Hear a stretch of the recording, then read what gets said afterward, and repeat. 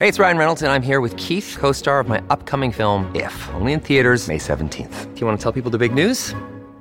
All right, I'll do it. Sign up now and you'll get unlimited for $15 a month and 6 months of Paramount Plus Essential Plan on us. MintMobile.com/switch. Upfront payment of $45 equivalent to $15 per month. Unlimited over 40 gigabytes per month. Face lower speeds. Videos at 480p. Active Mint customers by 531.24 get 6 months of Paramount Plus Essential Plan. Auto renews after 6 months. Offer ends May 31st, 2024. Separate Paramount Plus registration required. Terms and conditions apply if rated PG. Let's continue our conversation on this NHL issue. As you all know, the NHL announced that they're axing their theme nights during warm-ups. And that a lot of that had to do with the pride jerseys that some players refused to wear. Some have cited, personal decision. Others decided based on their religion. I think a couple of players of Russian heritage who said this is considered illegal back in the old country, and they do travel back there, and for their own safety, they decided not to wear them. But many have said it's a moment that the NHL lost, in the sense that there's a lot of people in these communities that they have their teams, and you want to reflect that community, whether it be LGBTQ plus, whether it be South Asian, Chinese Canadian, Indigenous, military families, and so you have this sort of widespread ban now based on a few players, and some have said, hey, that's a great idea. Let's keep focusing on hockey, the game, rather than other issues, and keep the culture wars outside of these of the arena. Joining me now is our contributor, Jeremy Judson. Your thoughts on this? We got lots of calls on our buzz line. A lot of folks say this is a great decision by the NHL. Gary Bettman has led the way with the NHL Board of Governors. What do you think? I think that it's a practice jersey, and it's virtue signaling when you can't really even see it on TV. It is not being broadcast televised. I guess the people in the arenas do get to see then these folks in their cause-based jerseys, and it's they had to say cause-based jerseys because they can't say it was the pride jerseys what did it, actually, because you didn't see this kind of pushback at all about any other cause-based jerseys, and so they had to take a step back and say no cause-based jerseys because we don't want to be homophobic. That would be brutal, but it's very thinly veiled. They had to sort of cow to that sort of sentiment, which is I don't know. As a person who identifies as queer, it doesn't really matter to me that the hockey player wears the rainbow jersey in the practice. It is like Rob Fay had really good things to say about it, and maybe it does resonate with people that are more involved in sports, and then they see that person and they feel represented, and that's great.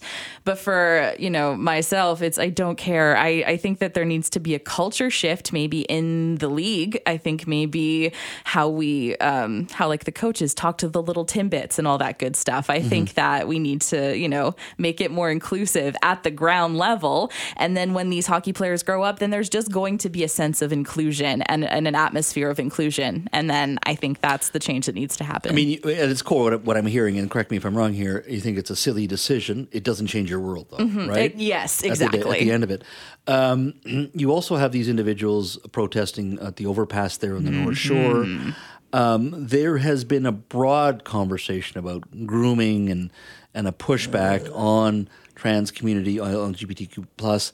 Your thoughts on that? I mean, you see this, you see people protesting. I mean, it's much more vocal, much more in your face now than it was 5 years ago, right? Not that saying there wasn't opposition, there was.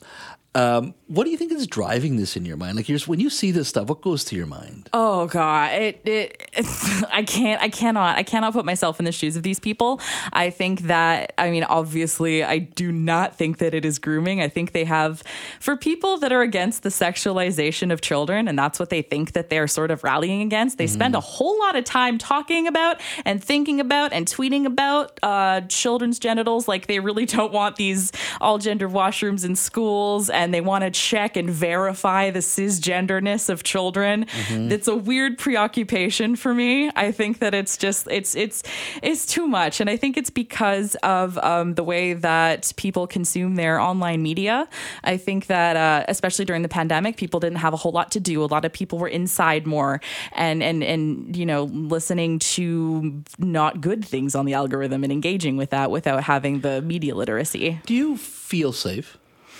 Just generally out on the street, I don't look that visibly queer compared to some people. So if I feel safe, yes, I don't think I would feel safe if I was a transgender woman. I would not feel safe if I was a trans woman out on the streets with this sort of sentiment. I mean, when I watch this, and this is, as a heterosexual male, I said it would make me angry.